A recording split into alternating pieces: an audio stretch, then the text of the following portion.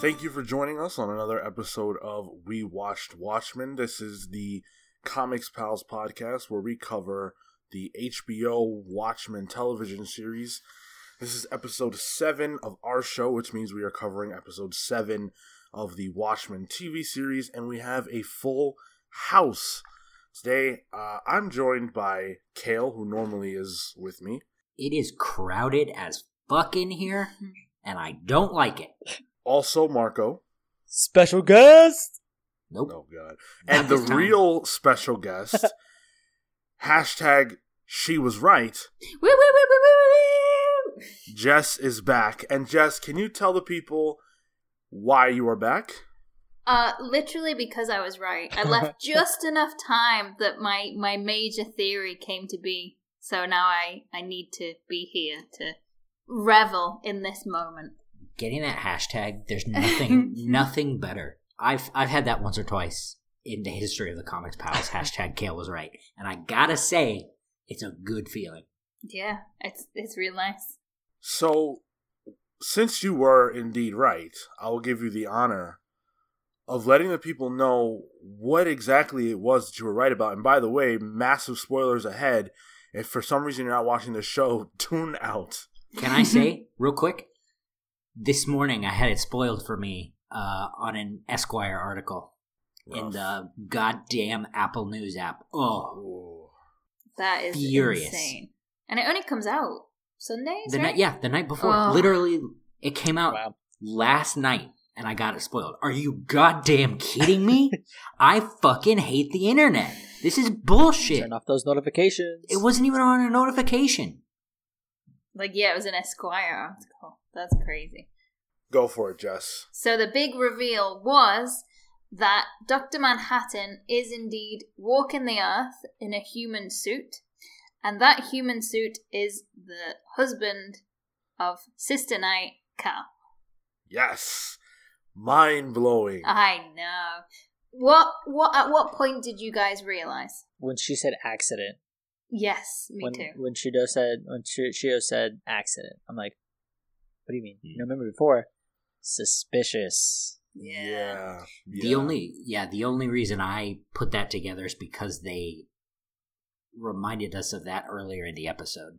Mm-hmm. Mm-hmm. When they mentioned the accident, I was like, oh man, yeah, okay, something's going on with Cal, and it probably involves Dr. Manhattan somehow. Mm-hmm. Mm-hmm.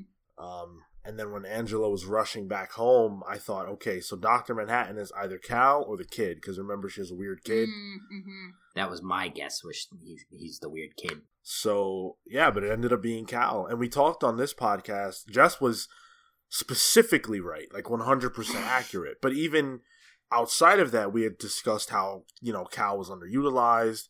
It was a little bit weird that they cast an actor of his caliber to sort of just, play this, smaller role. Mm-hmm. And obviously now we know it wasn't small at all. Very, very exciting. But that wasn't the only thing that happened this episode. It really felt like this was where everything started to come together in a lot of ways. Yeah. What was everyone's favorite moment, if you had one? If it wasn't the Dr. Manhattan reveal. I mean, if it was, you can say that too, whatever. I think I had two. I really liked the Ozymandias stuff in this episode. See, I think the weird is just getting cranked up higher and higher with the Ozymandias stuff. And you're just like, what is happening? I'm not sure how I should be feeling at this. This is so weird. Well, that's why I like it. But I also liked when June comes to pick up Angela in Saigon. I don't like how it ended, but I do like that. I do like that because I, very specifically, I had this visceral memory of when she's putting Angela in the car and she leans over to buckle her seatbelt in the back seat. As that happened, I had this visceral memory of my grandparents doing that for me. And I went, oh, holy cow, wow. And the bad stuff. Then she just died. She had a heart attack. Yeah, Angela had a rough life. Yeah. I legitimately, I was like, okay, all right. this doesn't line up with what we know, but you know what? Yeah, I'm here for it. Yeah. I was sort of like, well, we know that she lives in Saigon until, her early adulthood. So I was like, oh, something's going to happen. It's not going to go well. And but I didn't know they would straight on just make her drop dead before she even got in the car. Yeah. Like, poor June. Yeah.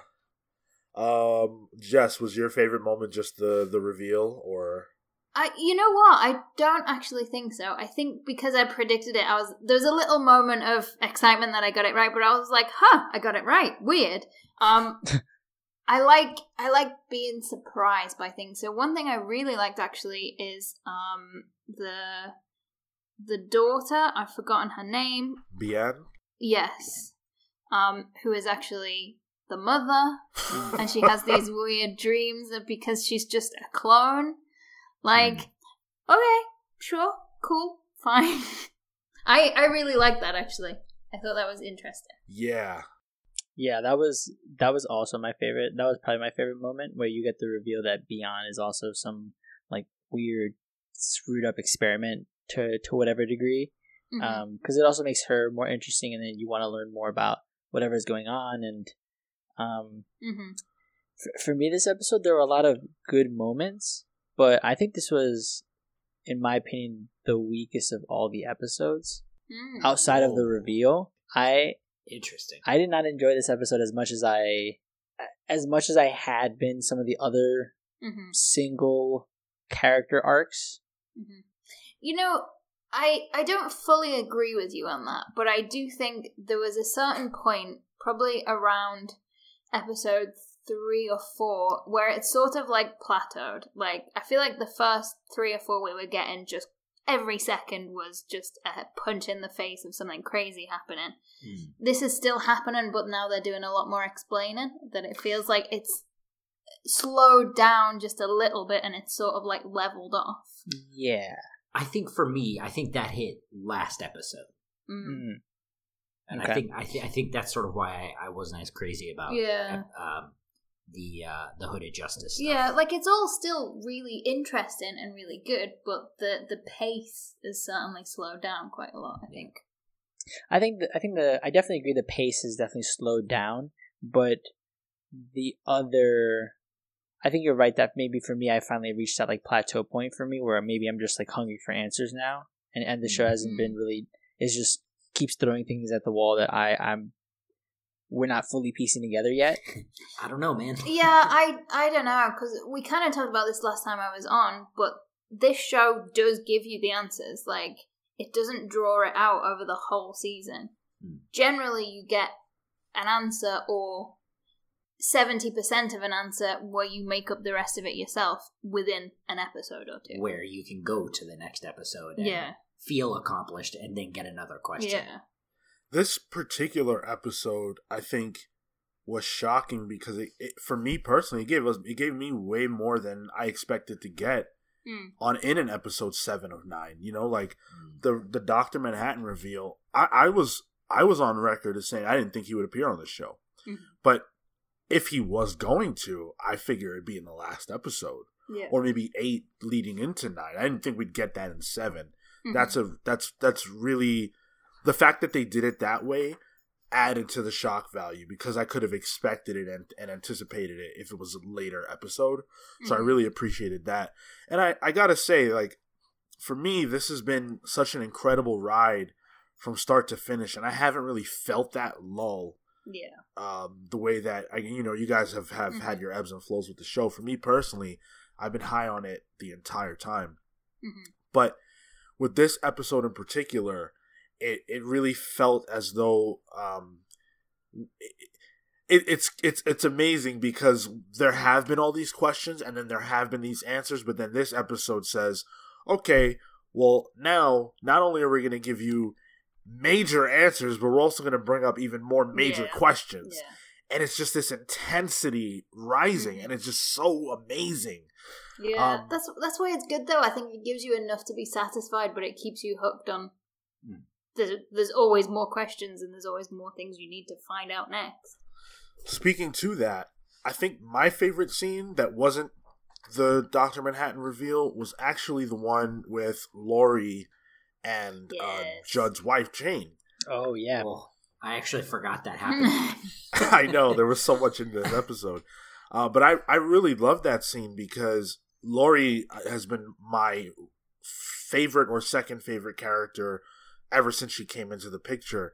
Yeah. And there was so much at play in this sequence. And I'm really curious as to how you guys read it.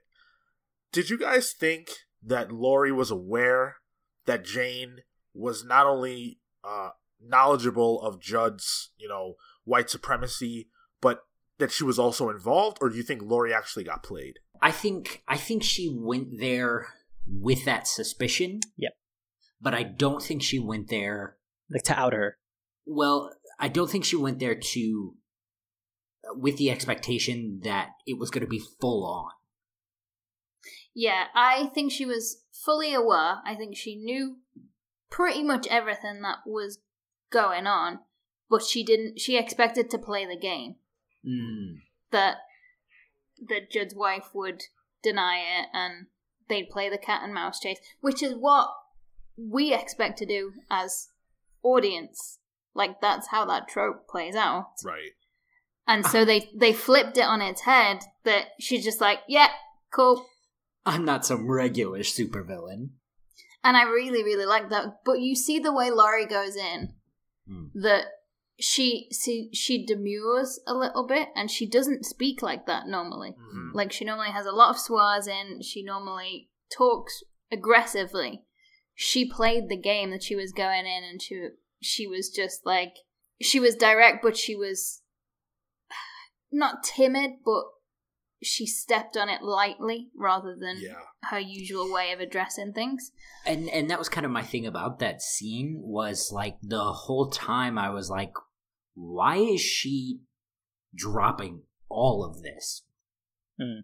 And yeah, I think you're right. I think it was, she was preparing to play the game, and the reason I say I think she went in with a suspicion is because I think she went in to play the game, and she expected Joan to just be like, yeah, my husband's just a casual racist, not he's the head of a global, white supremacist organization.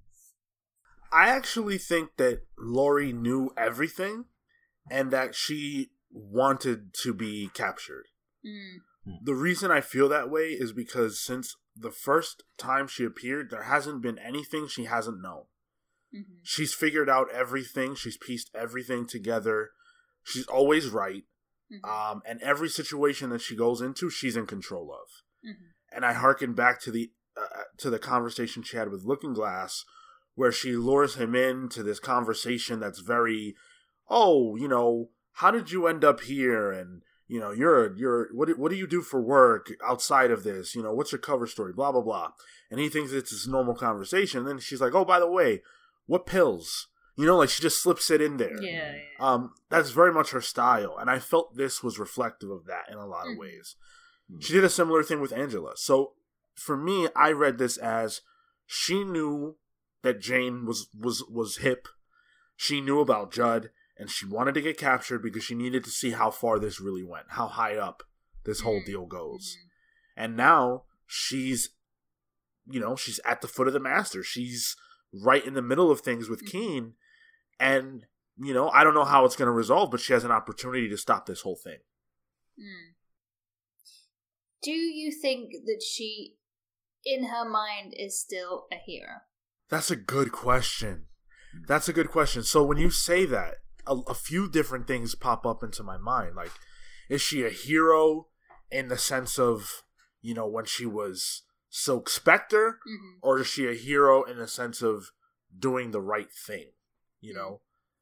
And I think she would look at it as she's doing the right thing, what needs to be done. Mm-hmm. And I think maybe when she was Silk Spectre, those lines were blurred a little bit. Yeah, but I mean, there is a part of her that holds on to that time because of that pop art she has on her wall of them all as heroes in the... I think it's she's also a bit jaded about it too. Yeah. Well, wouldn't you be if, that vigilantism is now a massive crime, and she also captures. It was a crime. It was a crime when they were doing it in the book too. Yeah. Specifically, I think she's jaded because of our connection to the comedian and the way that all that went down. Mm-hmm. Marco, what's your read there? I mean, she's not Swamp Thing, so she's not a real hero. Technically, yeah, right? But, like, I don't know. I mean, she definitely is, to the extent that she wants to do the right thing, and that's what led her into law enforcement versus continuing as a vigilante. And I think there's a part of her that wants to be a hero within the bounds that she's allowed to, because she's put the masked heroism behind her and is sort of an ugly mark on her history. And so I'll say yes, because she's still out there to serve what she thinks is the right thing. I'll say this, and this probably isn't even a thing that we have to think about, but I'd be really disappointed if she were to suit up. Like, if there came a time where she... I would do. Yeah. I wouldn't want to see an old lady in that costume anyway. Damn. Excuse me. Come on. No, I was literally just about to say how badass it is that you can see an older woman being a hero without having to put on a tiny ridiculous suit, and then you come ramming in with that take. That's what I'm saying. It would be a disappointment to see an old lady in that suit. Not for any sexist reasons at all. It's involved. Wow. All right. Moving on. So now we know that Dr. Manhattan is in the picture on some level. We don't know to what extent he'll be involved.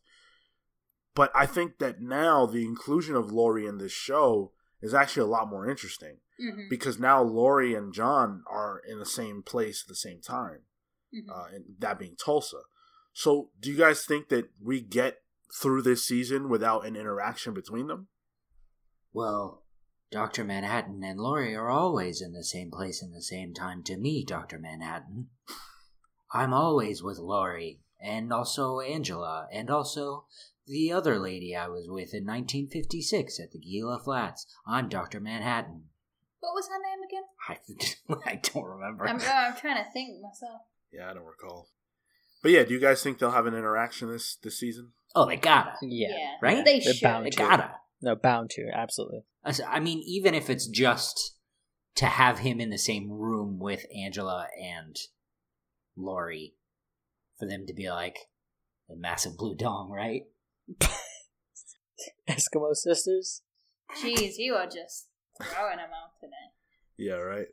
That was the one tinge of disappointment that I had towards the end when I realized, oh, so Angela's in love with John, not Cal. Like, I don't want this to become a whole love triangle thing, or, you know, deep down Angela's just, you know, in love with Dr. Manhattan and it's all about him. Like, I don't want that story. I can't imagine Laurie is still in love with Manhattan. She calls and tells him jokes, right? Like, that was the hope. But the end of that joke is God's gonna die. Like, I don't think that's a love phone call. Why are you talking about Laurie? We were talking about Angela. Because Sean mentioned the triangle. Oh, right. Sean, did you mean the triangle between Dr. Manhattan, Cal, and Angela, or Laurie? I meant Laurie, but I'm not saying like I'm saying like I don't want there to be like, oh, you're the old girlfriend, I don't like you, because they already had beef. Mm-hmm. Yeah. So I don't want their beef to then become about him. I want, if they're gonna have issues, about a guy. Yeah, exactly. Let it be between them, or they should just team up. Like, they should team up. They're heroes. Mm-hmm. They should be, you know, allies. And Dr. Manhattan can be on the show, but I just don't want it to become about everyone loves him and hates each other for him. Mm-hmm. Polyamory is the future. If Betty, Veronica, and Archie can make it work, so can Dr. Manhattan, Angela Abar, and Laurie Blake. I've said this for years. About Angela? You've said it for years? Yeah, for years. Bringing Cal as the other end of that triangle, though, the triangle being this other triangle being Angela, Dr. Manhattan, and Cal. I think as far as that goes, like, I think we're just gonna have to wait and see as to what Angela and Cal's relationship was before Manhattan came into the picture. However that happened. So in PDpedia this week, we see Calvin's medical charts from Saigon when he has his accident. And he is brought in by Angela. And basically it seems like she does all the talking for him. He's got like a minor contusion, I think it says. He's confused. Yes. He's confused. It says it might be a bicycle accident. But my curiosity here is whether or not Cal and Angela knew each other before Manhattan, and if this accident brought them together. Do you think Cal existed before Dr. Manhattan? Yeah. Yeah, I actually think Jess is closer to what I at least thought the show was putting down, which is that Cal was an identity that was built upon later. Like, Dr. Manhattan was hidden in his body. Cal's a person. He was a person, but we have no knowledge and probably will never have knowledge of what he was like. Yeah. And the person that he... Go ahead. Thinking even further afield from this because of how weird this show is, and that Dr. Manhattan can create matter from anything. Yeah, yep. I think that it's a created body. I don't think Cal was ever a person. I don't think it's a human suit. I think that is a shell that has been created. Yeah. But I don't know. We'll have to see the way she, and this was really horrible, that she like chipped open his head and like it sounded a bit more like an egg cracking to me. Yeah, it did. Like, so I don't know. I don't know why I'm so convinced of that, but I think it was he was never a person. I'm definitely right there. I definitely think he created the now being that we knew as Cal, and was somehow, I don't know, just put in there. Because there's precedent where you can see that Adrian takes these little babies out of a pond and just grows them, pops them out, and then over time they just start to become these people. So there's that. You can definitely see that it's a possibility. So that immediately led me to think he just created this person, and the first incidence of his actual being was that accident. So the only issue that I see with that theory is this medical report that would have to be fabricated in order for that to work.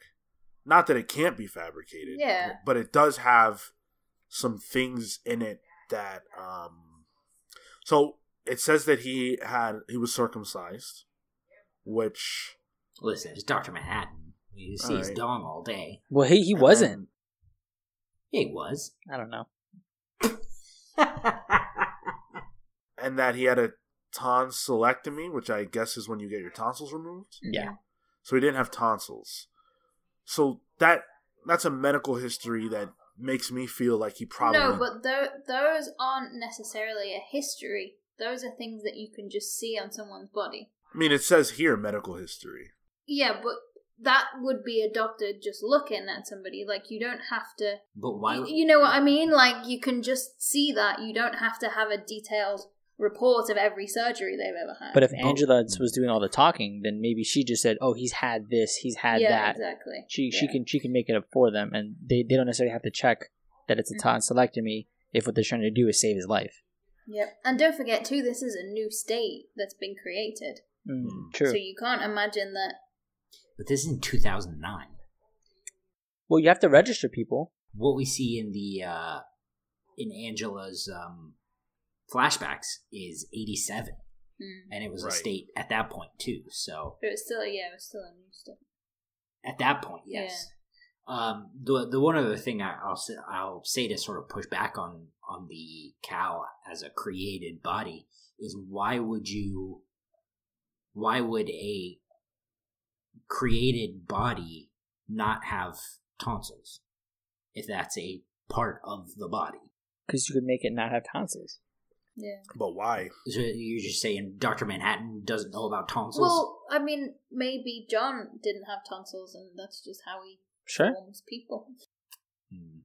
Well, that we're gonna have to wait a week to get a little more knowledge of this. But why does he have tonsils? This is clearly the biggest conversation we need to have. We get very in the weeds on this podcast about tonsils. But are we going to talk about the elephant in the room? Haha! I think I'm right here. I like the segue. You could do my I've been job. running. God. Yeah, let's talk about it. Let's talk about that entire set piece, actually, with Angela being, in Lady True's fortress. We know last week she was, having the memories. Oh, shit. Sorry, I just totally put something together. So at the end of the episode, right, she basically lays out what we understand as the plot, right? The bad guys are trying to make themselves Dr. Manhattan, and I am trying to save the world. This woman's name literally is goddamn Lady True. Welcome to the party. What the literally, her name is True. Yeah. Got it. Noticed that in episode 4. Mm-hmm. Her daughter's name is Beyond. Yes. Your name is Kale. Okay. So I just put that together. I thought that would be a bigger... So, she's in Lady True's fortress. She's been going through, what's the memory pills? What are they called? Nostalgia. Thank you.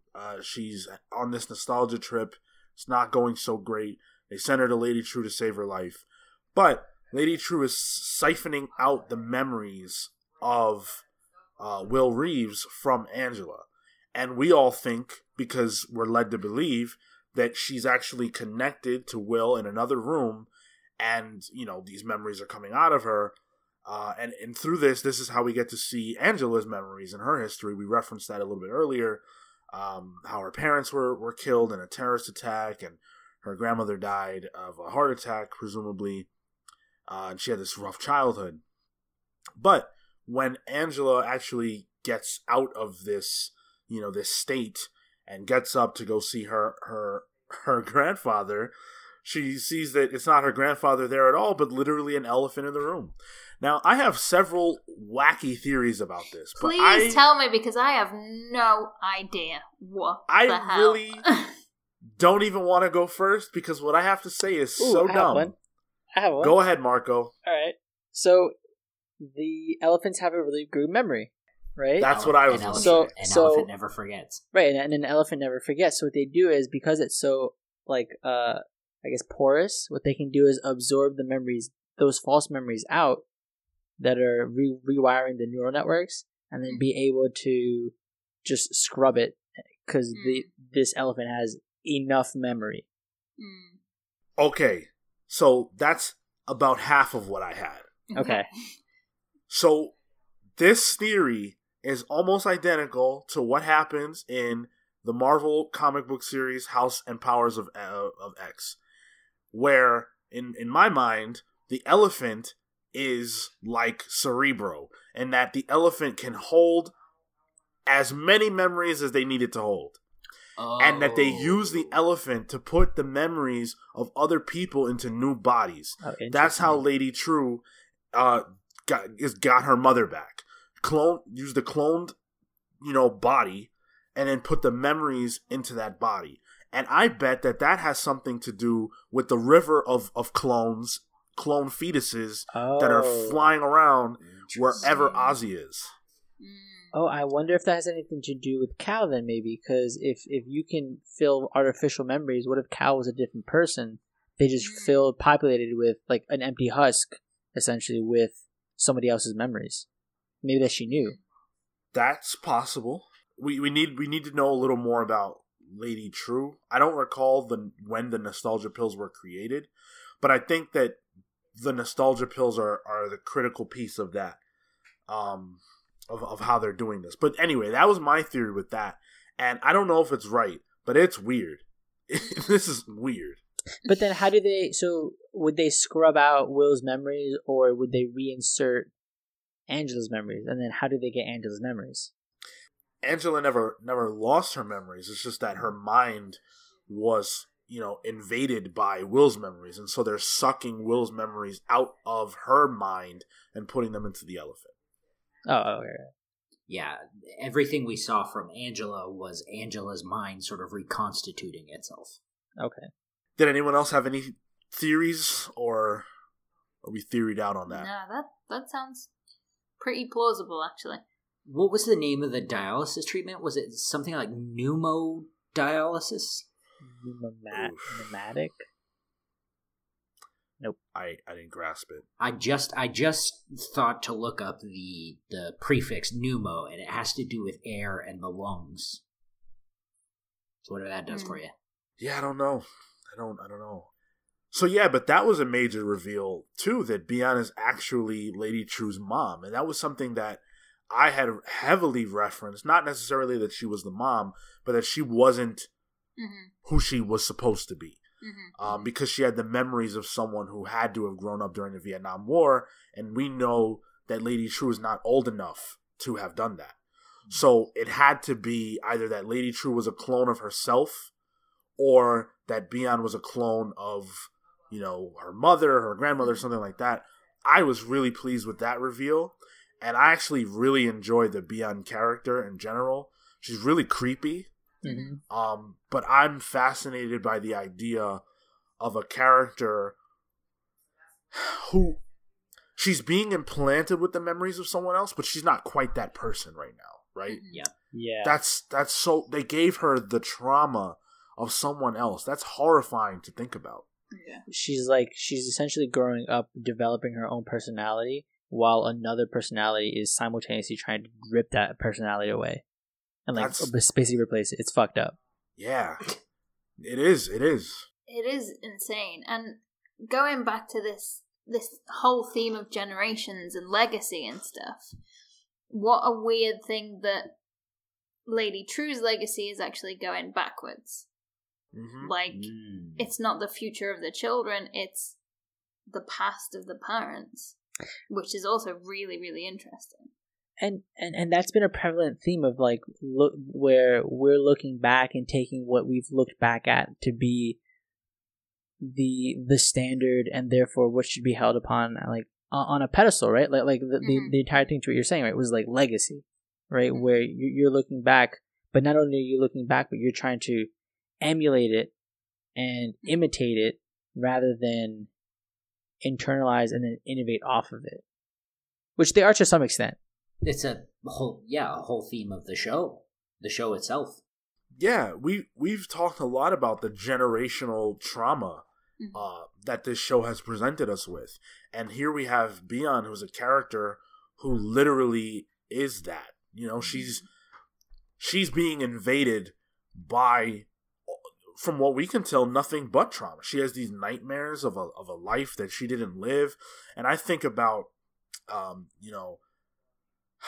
this might sound weird, but I don't mean it to be weird. I think about Holocaust survivors who pass these stories down upon their children, and they grow up with these horrifying notions about what the world is like and what it can be, and that changes you. Yeah. I mean, that is a really prevalent thing now. Historians and sociologists have found that this is a thing.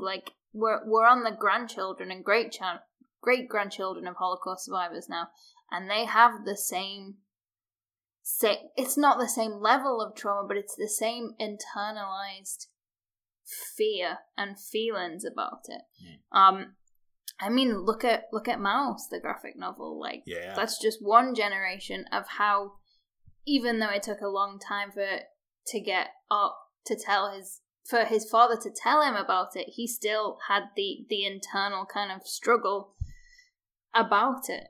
So it is definitely a thing, and it's a bit like I also like this theme in Watchmen about we hold on to the trauma. We don't hold on to the nice memories. Like, it's awful that she is implanting her daughter/mother with just making her relive the worst moments of her life. Like, it's crazy.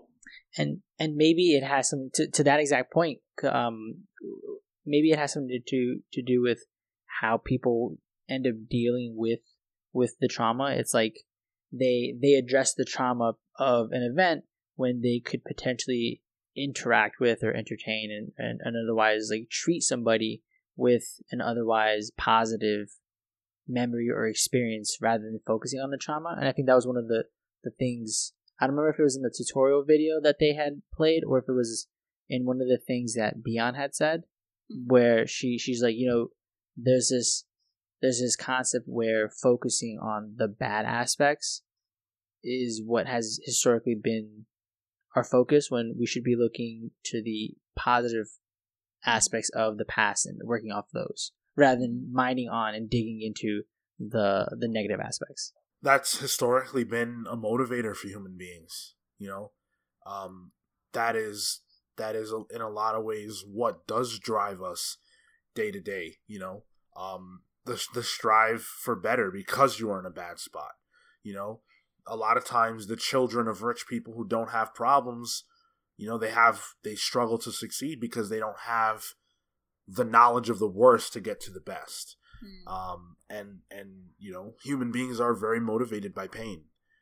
And in a lot of ways that does make up our identities and who we are at our core. And I think it's interesting that the show is exploring that, partially because I never thought that's what it would be about.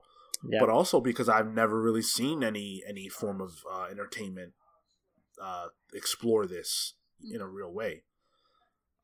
So I love the show for that, like that among many other things. But I think we should talk about the Millennium Clock and what the hell Lady True is doing. Yeah, that's where I tap out. Everybody's gonna turn into clones of each other. I don't know. I don't want to think too hard about it because, like I said, I like to be surprised, and thinking about it hurts my brain also. So I wonder if she is making that's. I don't mind if she is building something to sort of cancel out what the 7th Cavalry is trying to do. Like if they're messing with something with electromagnetism or whatever, I wonder if she's gonna broadcast the opposite effect or something to sort of neutralize whatever it is they're doing on the electromagnetic spectrum. Some kind of EMP. Yeah. Yeah. So the idea is that they're going to use the same intrinsic field that he built to kill him and then put someone else in it to then come out the same way he did. I don't know if they're going to kill him. They did say that. Right? Did they? Okay. Yeah. Keen said that. But to what end? To become him. Yeah. But to what end? To be God, I don't know. Yeah. To have unlimited power. For racial superiority, like.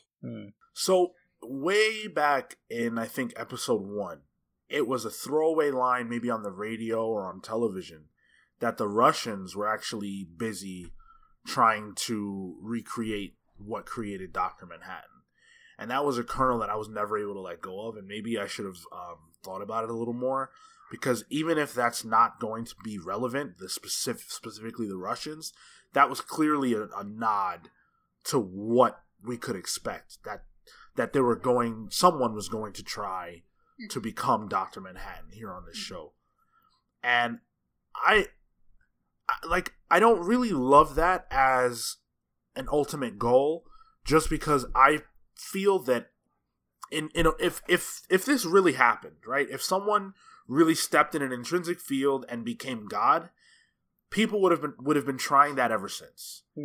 And I've always looked at the Dr. Manhattan thing as like a 1 in a million freak accident that you just can't replicate. And so if it's possible and it works, I don't know if I really want that. Yeah. I don't think it will. I think it's one of those things where, these people will shoot for what they want, thinking they can, get the better odds probably because they're white.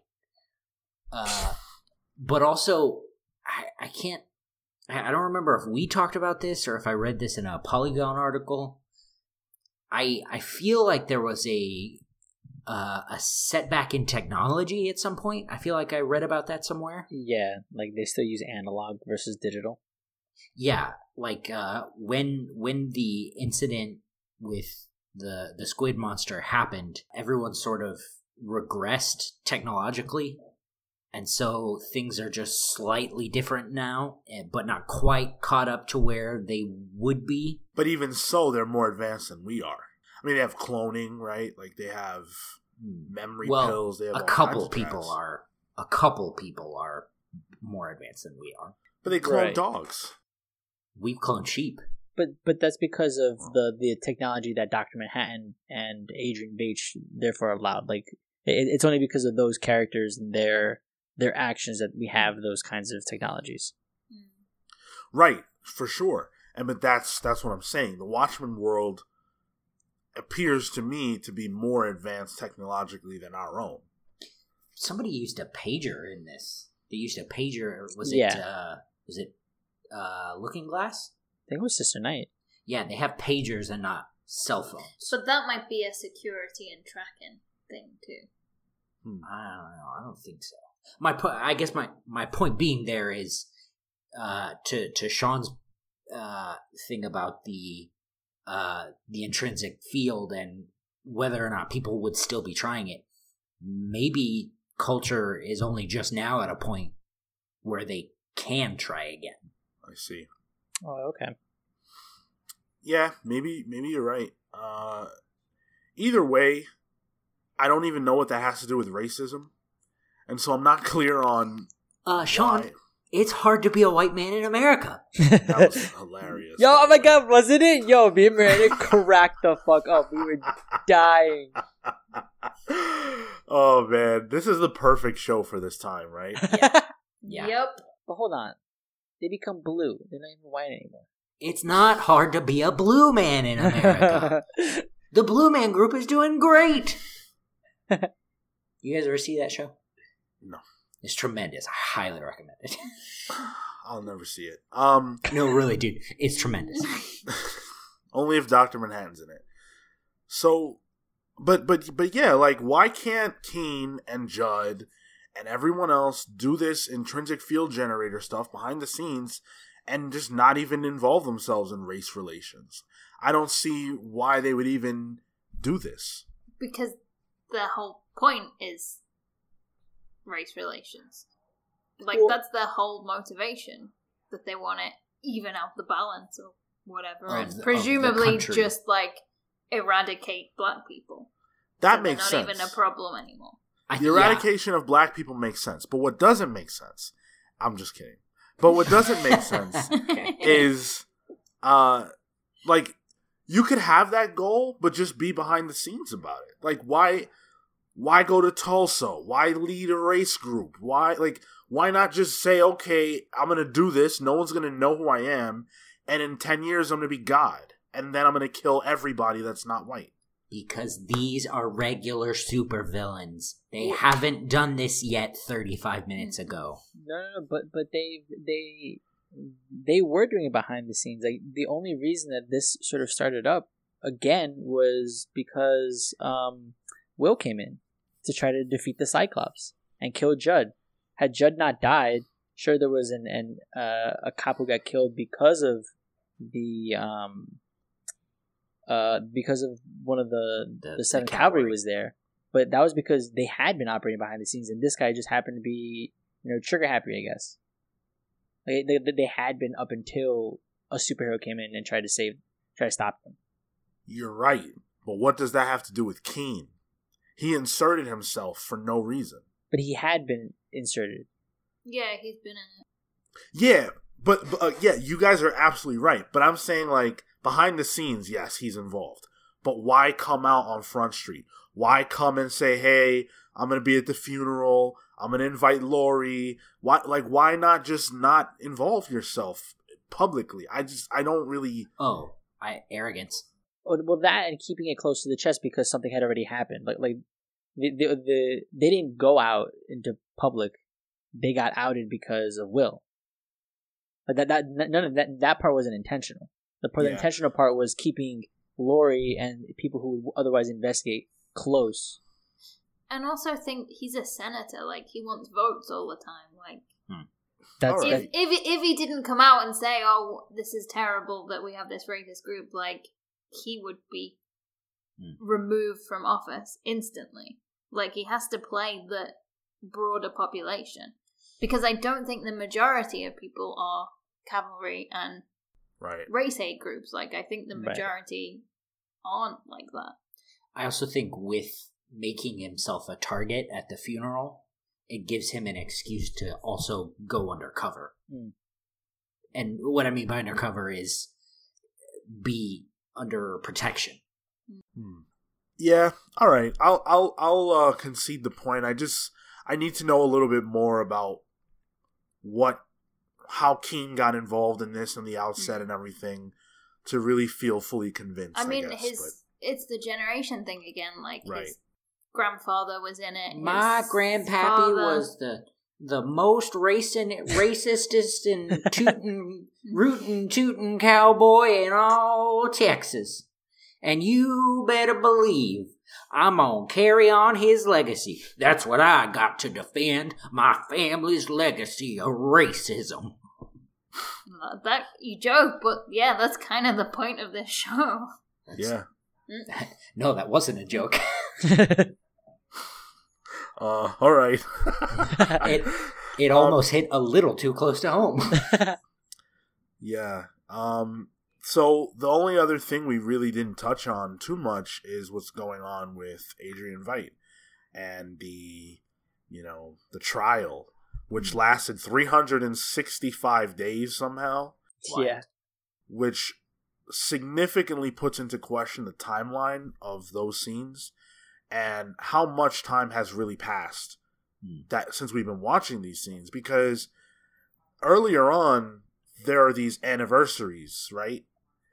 And I interpreted that to be like new clones who just were doing it. Like, it's right? But now I think that actually was showing us the passage of years. Yep. That's what I think as well. So that's a little weird.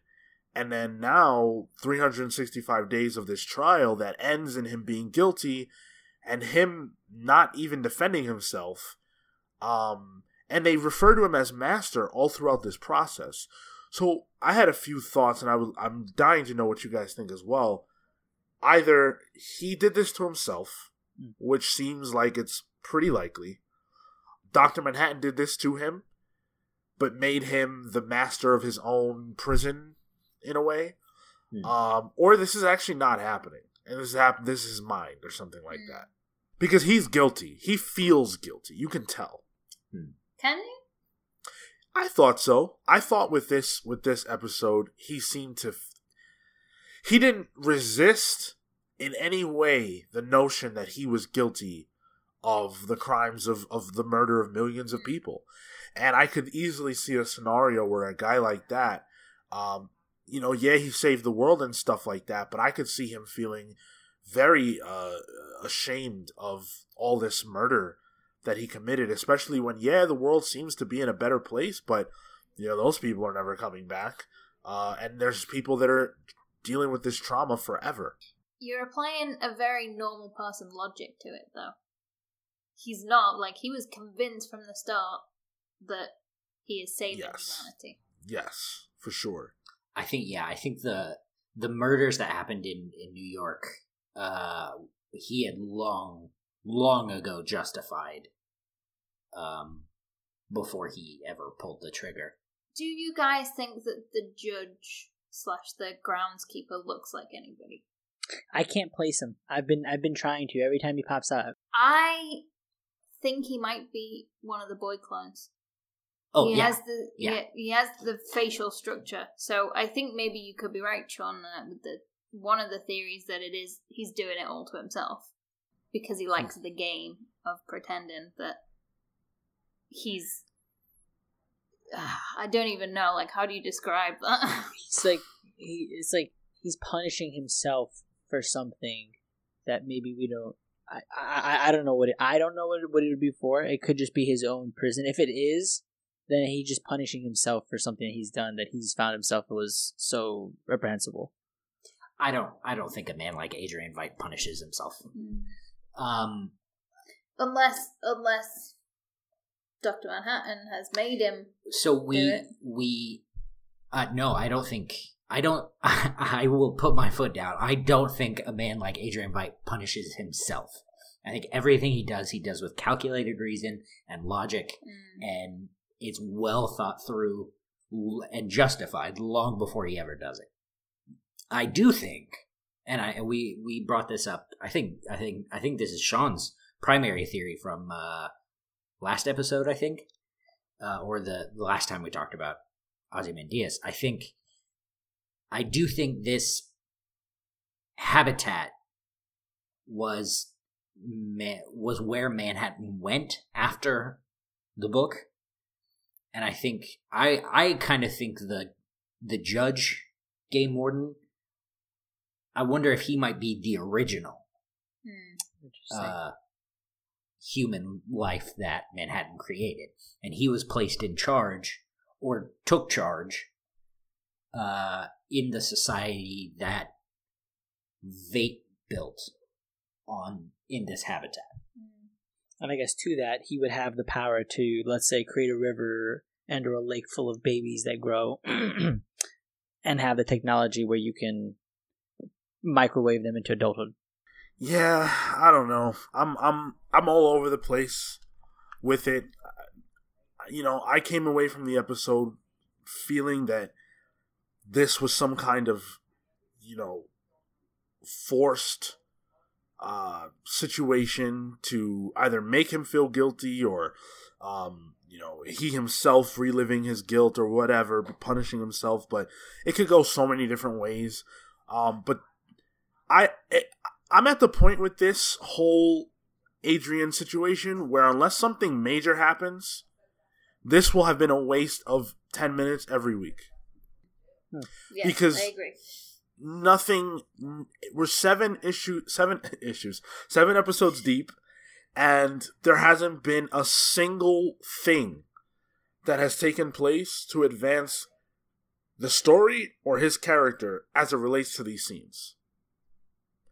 And if you guys are right, and he doesn't even feel guilt or remorse about anything he's done, then what are we watching? There's no character progression. There's no heat there. The escape? To what end? We could have just not known about it. What's the fun in that? Yeah, but I don't know. Like, it just feels like a sequence every week that we sit through that's like, oh, what's going on? But then nothing happens. Right. It's not paying off. I think this is the thing. This is the thing that they're gonna make us wait on. Be this the season finale, be this, the thing that brings us from season 1 to season 2. I think this is gonna be the thing that, has us asking questions until they're ready to, and given what we know about the show, it's not wholly surprising to me that in the same vein of Watchmen, where Ozymandias was the key to it all or whatever, and even Dr. Manhattan is a minor player, Ozymandias will eventually be the head of the whole thing. So, Damon Lindelof has said that the Ozzy stuff will eventually converge with everything else. So, for sure, we will get some kind of an answer, and it will involve everything else that's going on in Tulsa. So that's reassuring on some level. But I'm at the point, and this could change, but I'm at the point where even when that happens, I will still feel like the rest of this stuff was a waste of time. But we'll see. Now, I have a theory, and it's another wacky one. But it doesn't relate to Ozzy. It actually relates to Lady True. She was asked by Angela when she said, "Oh, Beyond's my mom." She said, "Well, where's your father?" And Lady True said, "Oh, he'll be here soon." I'm wondering if Dr. Manhattan's not her dad. Oh my god, that's what Mariana said, and I don't get it. I don't understand. So she is obviously from Vietnam. We know that Dr. Manhattan spent time there during the war. It's possible that her mother had a relationship with Dr. Manhattan that birthed her, and that she's planning to reunite them, to have her family together. It's not. I'm not saying that. So she's obviously a genius. She's at the forefront of advancing technology. She's the smartest character on this show by a mile. I don't think that that's because of her parentage. I don't think that's, if I'm right, of course. I don't think that Dr. Manhattan being her dad means that she's going to be this smart. But I wouldn't rule out it having something to do with that. And there's some sort of connection, I think, there. Because the way she spoke about him, there was almost like a hidden emotion towards him. Whether that was a disdain or something. I felt something there. Sorry, you phrased that weird originally. So you think Dr. Manhattan is her father? Yes. Okay. And I would like to retract my exclamation. I remembered incorrectly. She said that Adrian Bates was Beyond's father, which would account for, was Lady True's father, which would account for her super intellect. I see. That could also be possible. She does revere him. We know that. We saw that in an earlier episode. But she also bought his company, and they've had interactions before to where I feel like that would be maybe more of a known thing. Sure. I wonder if maybe if Lady True or Beyond or Lady True's mother as Beyond, whoever, if Dr. Manhattan is Lady True's father and Ozymandias knew about it, he would probably use that connection to get to Manhattan on some level. So if he thinks in any form or fashion that being in league with Lady True will get him an audience, we'll say, with Manhattan, because she is so smart, it tracks that he would give her absolutely everything she needs to make that happen. I see. Interesting. And what's also compelling about that is, for our listeners who also read Doomsday Clock, you'll know that in that book, Ozzy had a very similar goal of getting the attention of Dr. Manhattan. Obviously, it goes down in a much different way, but, it's a very similar thing. And I feel that Doomsday Clock and this television show have crossed paths in certain ways in the past as well. So that wouldn't surprise me too much if his goal involved getting the attention of him. And by the way, in the episode where he gets free, where Ozzy gets free, he writes, or he uses the bodies and the body parts of the clones to send a message to ask for help. And we don't know exactly who he was trying to reach out to, but it stands to reason that it was Dr. Manhattan. So it was seen by a satellite. We do know that. I thought that was him pretending to be Dr. Manhattan on the moon, sending a message to Earth that they have to go and try and get him or something. Whoa. Because it would be like, why would it say help me when Dr. Manhattan is, well, before this episode we thought that he was on the moon. Mars, yes. But we saw when Ozzy gets free, we can see that that's Jupiter. Right. I think So he it's a timed moon it. of Jupiter. I think he just timed it to get that satellite picture. Yeah, that's also what I think. Yep. How would he have? Interesting. Okay. Well, yeah. Because he's fucking Ozymandias, huh? Right. Man. You can math that out. Sure. Yeah. That's another one of my theories. We'll bank that. There's so many things that people are speculating about online. Obviously, we've speculated about a lot of things here. I love that this show has depth to it, but it also allows for so many theories and things of that nature as well. You can just watch it from so many different angles, and you can hear from this conversation alone that there is so much to mine with this show. And so I'm a little bummed that it's about to end. We've got 2 more episodes. We still need to see what's up with Will and Looking Glass. I'm so glad that he is still alive. We know that much. Yeah. We know that much. He might be my favorite character. Might be. It's a hard might, but I like him a lot. Well, That doesn't surprise me. You don't? No, Why is that? I don't know. Because I do. He's a bit of a... He seems like a bit of a slimy guy. I don't know. Interesting. We're talking about the same guy? Yeah. That's interesting. He came across as stand-up to me, but... Stand up if neurotic, yeah, I would say. He's obviously, a little nuts, but hey, Yeah. aren't we all? Aren't we all? Aren't we just living in a society? Literally, yes. All right, so I think we'll wrap up here. Episode 8 is just a few days away. I find myself counting down the days until a new episode of this show drops. We'll be back next week to cover whatever craziness Damon Lindelof and co. decide to drop on us. PSA for you guys, if you love the music of this show, the second volume of the soundtrack has actually dropped. Personally, I didn't like it as much as the first one.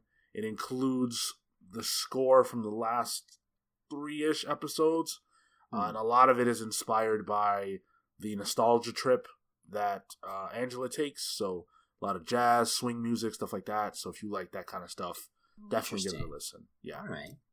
Yes. And of course, if you like this episode of our show, make sure that you guys leave us a like on your platform of choice. We really appreciate that. Any support that you can give us is very, very appreciated. And if you want to hear more from us, normally we do a weekly podcast about comics, about comic book movies, all that kind of jazz. This kind of analysis is something that you can regularly catch on our weekly podcast, which drops every single Monday. So, with that, we are going to take off, and we thank you guys for listening. Take care, guys. Watch you next week.